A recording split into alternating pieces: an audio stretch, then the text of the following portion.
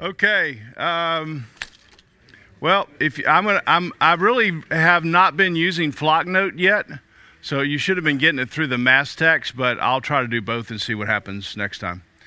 But next we have 3 more meetings. Hard to believe. 2 weeks from now, and then twice in May, and then take a break in the summer. I don't know if anybody's new, but if you're new, the sign-up sheet's on the left as you leave, so you can get emails. And Leon Pruzon's going to start us by prayer this morning. Thank you, Leon.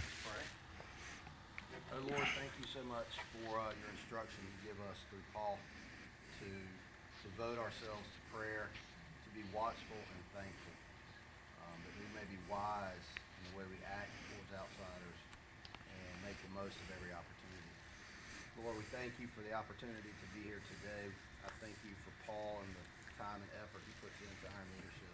I pray that your Spirit would be in this place and would touch each of us in the way we need, in the way that we lead today and throughout our week.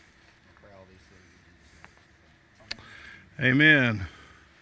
Okay, so we've been spending time trying to think about our interior lives, and I want to talk about a word this morning called watchfulness. Watchfulness. So my question is, are you a good watchman for your soul? So Paul says in a number of different places, be watchful, be alert. So if you're like the sentry, the guy who's standing up and he's looking out but you're looking out for yourself, are you a good watchman? If you're not a good watchman, things can happen, and disaster can happen. Small things or big things. I'm going to show a couple of clips here from the movie Titanic. Most of you know the story.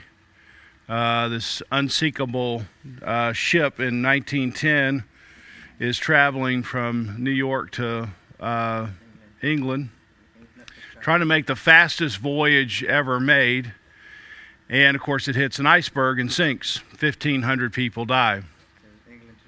And so one of the things that is interesting about this, there's several things interesting about the story, is that there could have just been a few little things, if done correctly, a few things if people had been watchful of, could have avoided the whole disaster. So the captain, Smith, he was going too fast in this part of the ocean. Everyone knew there were icebergs out there, but he was trying to set a record, and so he was really going too fast for where he should be. And so when he came upon an iceberg, he couldn't maneuver because he was going too fast. So just think about all the parallels that for you. You're going so fast that when something comes up, you just don't have enough margin in your life to maneuver around it. Because you're running so fast in your mind or in your life or in your schedule. And if you just slow down, you would see them and then you'd say, okay, I can see that. I got enough time to maneuver around it or avoid it or turn around, whatever that is. Most of you know that they had a telegraph machine in the Titanic. And a boat was telegraphing them saying, hey, we've just been through these waters. There's a lot of icebergs, warning. And they specifically sent a high alert one to the captain, and it never even reached the captain. And one of the reasons that these telegraphs didn't reach the right people is because all the wealthy people on the Titanic were telegraphing the people they were going to see, saying, hey, can you arrange things? And so these guys were telegraphing for the rich people and ignoring these warning signs. And even one of the guys told the boat that was telegraphing them to say, shut up, we don't want to hear any more about the icebergs. So just this one guy, if he had just said, just one of the telegraphs, there are numerous telegraphs, brought it to the captain, possibly he could have slowed down, missed the iceberg. One of the guys that was supposed to be on the crew, he had the key to a little locker that had the binoculars in it that were for the lookout. But he didn't make it on the ship, so they didn't have the key, so the guys with the lookout didn't have binoculars. See, just a little thing like, well, let's break it down and get the binoculars out anyway, or whatever it is. But we don't need binoculars. So you got these two lookouts, and they can't see any farther than you and me just sitting on a ship. And so they don't see it fast enough, and so they hit. So there's all these little things that if just one of these people, and there's more than that, just would have been just a little more watchful. And we're not talking about an heroic effort. We're just talking about getting the binoculars out of the locker. Or slowing down. Then they could have avoided this disaster of these 1,500 people. So here's Hollywood's version of that.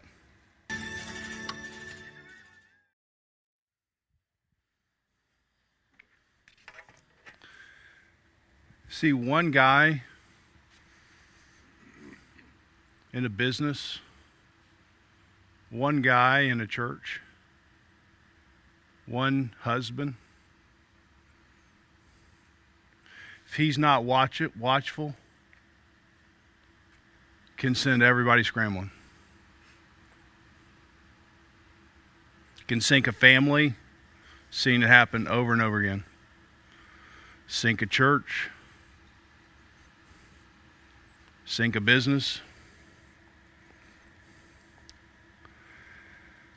So the question is just, are you watchful? And maybe it's helpful just to try to have some sense of weight of it. Sometimes you just feel like I'm not risking that much, but you don't get the binoculars out, it's not a big risk because there are other things. But it turns out that pretty heavy risk involved. And just think of the disaster that's caused. And you know this because you're either a product of it or you've seen it happen in somebody's life that you know and love. But a dad's failure, the business leader's failure, the church leader's failure, it just water floods every compartment. So are you a good watchman? So to think about this, I want us to think about it in terms of, let's know the icebergs. Let's just see what's floating out there. This is not going to be anything new. And then try to take some steps to avoid them, all right? So just, what are the two big icebergs that shipwreck your soul? One is your flesh. 1 John 2:15. Do not love the world or the things in the world. For all that is in the world, the lust of the flesh, the lust of the eyes, and the pride of life. Those are the three big icebergs for every human being. These are the same temptations Jesus was given in the wilderness. The lust of the flesh, the lust of the eyes, and the pride of life. So something that appeals to your physical need, something that appeals to your emotional need, something that appeals to your mental need, whatever that is, there's something that's out there, and it could be a good thing, but when a good thing becomes a God thing, then it shipwrecks your soul. So sex is a great thing, but it's great inside the context of marriage. Outside of the context of marriage, you blow a hole in your soul. And so we just need to know the world is constantly pushing images and values in front of your eyes that are in these three categories: the lust of the flesh, the lust of your eyes, and the pride of life. It's just, you turn on your television, you stand in the grocery store line, you drive down College Road and see the billboard.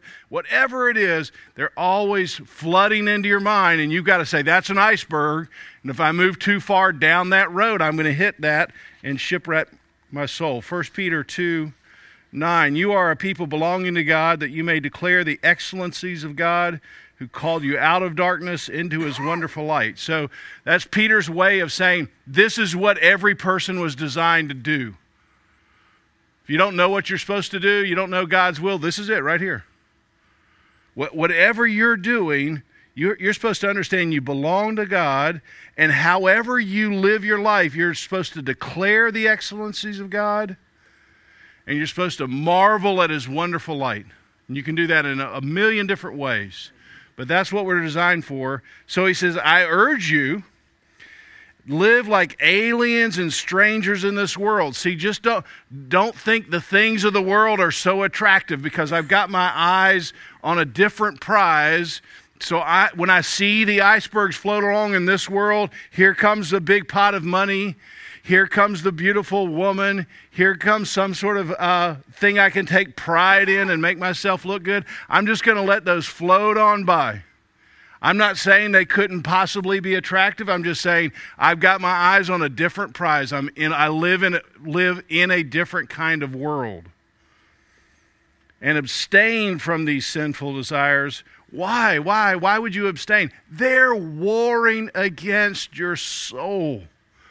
Again, trying to emphasize the significance of what we're in for in being watchful. You and I, when you wake up, you're in a war. I mean, I'm sure I don't have to tell you this. But you're not in a game of tiddlywinks, pickup sticks. That's not the kind of thing you're in. You're in a war. And if you don't think you're in a war, then you're going to be easily taken out. So you just have to have this mindset that there's a lot riding on my leadership. If I'm not watchful, if I don't take the time to get the binoculars, if I don't take the time to slow down, I'm going to hit some of these icebergs. I'm going to blow a hole in my soul, and things are going to start shipwrecking in my life. And so I want to be careful about that. I want to abstain from these things because I know I'm in a war. Notice this, the destructive desires are warring against you proclaiming the excellencies of God, you saying how wonderful He is. So if this iceberg that floats along that captures your attention is your retirement account, you just have to check on it every day. Just watch it float on by. Oh yeah, okay, that's important. I got to keep my eyes on it.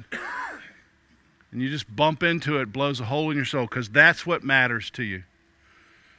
And again, pornography or a PhD, your car or a career, all these things, they just can blow a hole in your soul if that's the thing I wake up and I'm starting to think about when I move through my day.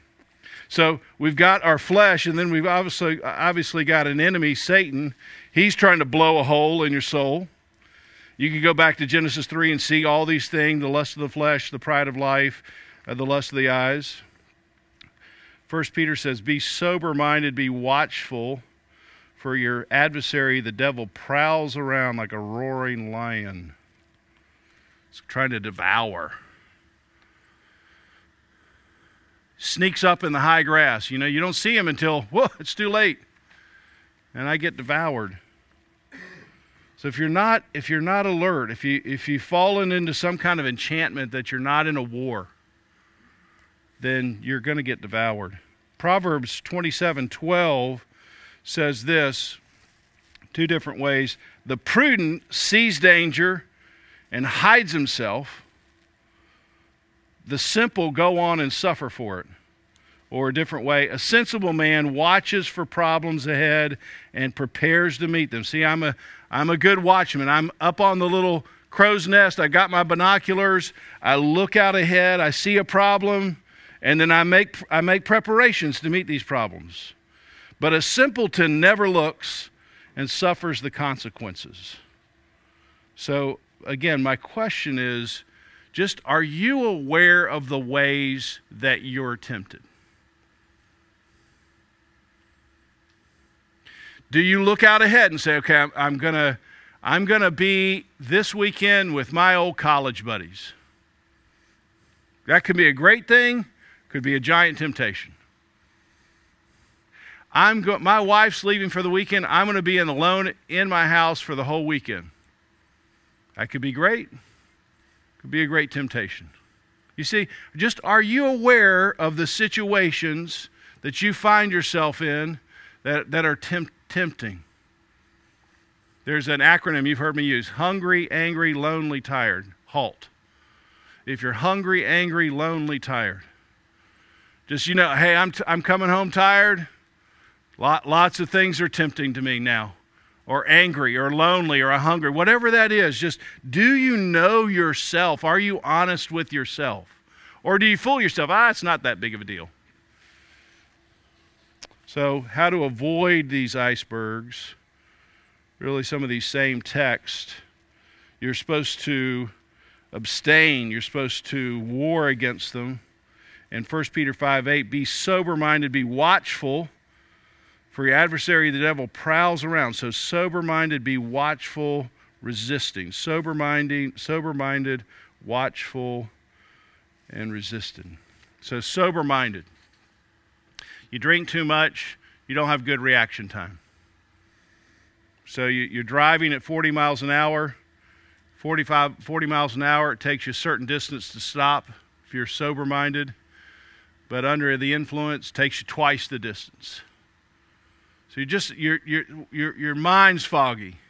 So again, what makes your mind foggy? What makes it harder for you to maneuver? Just do you know that? And then do you say, hey, I'm moving towards a place where it's hard for me to maneuver, so I'm gonna make sure I have a friend with me. I'm gonna make sure I avoid that situation. I'm gonna make sure to set something up. I mean, just are you a good watchman? Because see, if you're not doing it, no one else can do it. Only you can do it. You can get help, but in the end, you have to do it. Guys, so many good men come and see me in my office. And they didn't wake up meaning to get into the situation they've gotten into. But they weren't a good watchman. And they've blown a hole in their soul, and their whole family's going down, and they're trying to figure out, can this thing get rescued or is it going to sink? And they didn't wake up one day and say, I'm trying to blow a hole in my soul. It's just they weren't a good watchman. They got going too fast. They just didn't understand themselves. They didn't take time. They lied to themselves, whatever it was. And little by little, they just ran into this iceberg that ripped a hole into them. And their whole family is sinking. Be watchful. Peter is saying, be watchful. Who better to say this than Peter, right? He's got firsthand experience about not being watchful and being alert. That we're coming up on Easter, you know, the Garden of Gethsemane. What does Jesus say to his three best friends? I mean, he's under this enormous amount of stress, and he says, I need my three strongest guys to come with me and pray with me. What an honor. And what do all these three guys do? Man, they fall asleep. And they don't fall asleep one time. They fall asleep repeatedly, and Jesus comes back and says, guys, be watchful, stay awake. Why? I need your help. My soul is under attack, and I need you to come alongside me and help a hole not be blown into my soul. But they can't do it, and Jesus looks and says, look, your body, your spirit is strong, but what? Your flesh is weak. So just in being watchful, your body is connected to watchfulness. So are you training your body? It's not just your mind, it's your body. You know this 1 Corinthians, this passage that Paul used. Paul, I'm pretty sure, likes sports. So if he had lived now, he'd love ESPN because he's always using sports analogies. So I like Paul. And he says, do you not know that all the runners in the race run, but only one gets the prize? Run in such a way to get the prize. Well, how do you do that? Well, you go into strict training. You don't run aimlessly. In fact, you beat your body and you make your body your slave. And so many times, actually, we're a slave to our body. Our body says, hey, you got to go to sleep. Our body says, you got to eat. Our body says, you want this desire, it's got to be satisfied. And you answer the call every time. So your body is the master and you're the slave to it. Instead of saying, you know what, body, you can stay awake right now. You know what, body? You can get up out of your bed right now. You know what, body? You don't have to eat that right now. You know what, body? You don't have to turn that on right now. You've got to be the one that's pulling the levers, not your body pulling them. So just in terms of being watchful, do you understand how your body's affected with that? And how having a healthy body helps you be alert, be watchful. When I was a kid, I played baseball. I really didn't like playing baseball. And I'm not really sure why, because I like sports in general. And I really liked football. And you wouldn't think I would have not liked baseball for this one reason, but this is why I didn't like baseball. I was really afraid of getting hit by the baseball.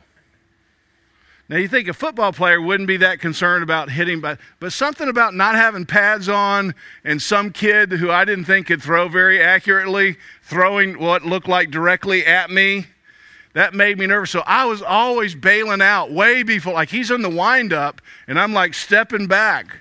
So by the time I swing, I'm swinging over the batter's box. There was no chance Paul Phillips was going to be hit by a baseball.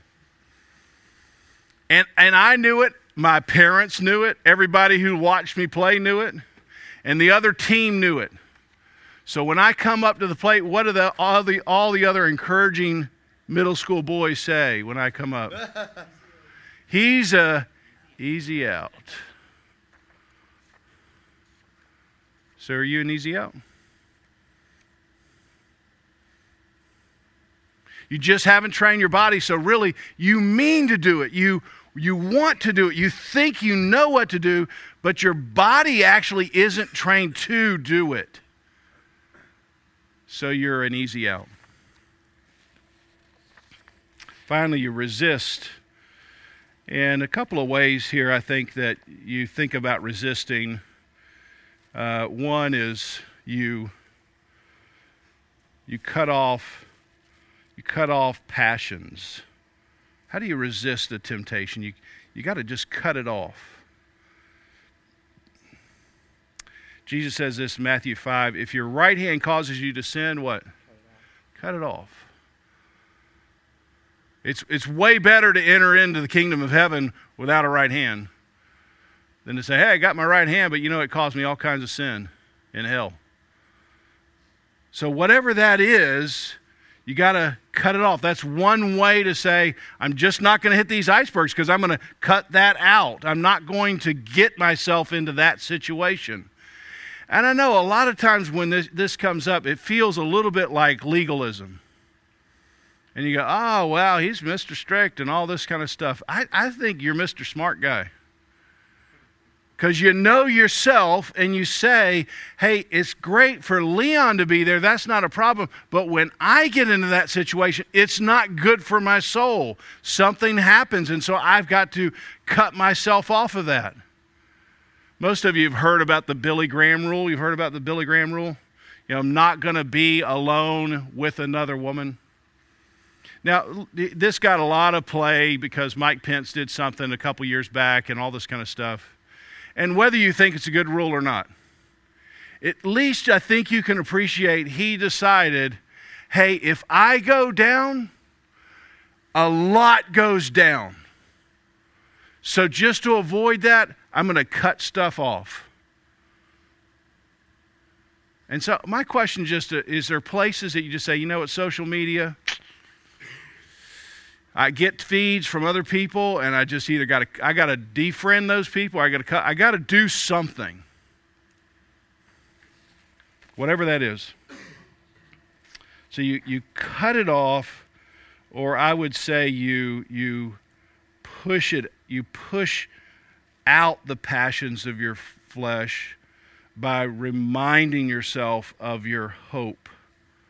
So you can have sort of a cutoff, or you can say, look, I'm going to remind myself of what I need and what I value, and I'm going to give energy and fuel to those things, and that's going to sort of drive out those passions.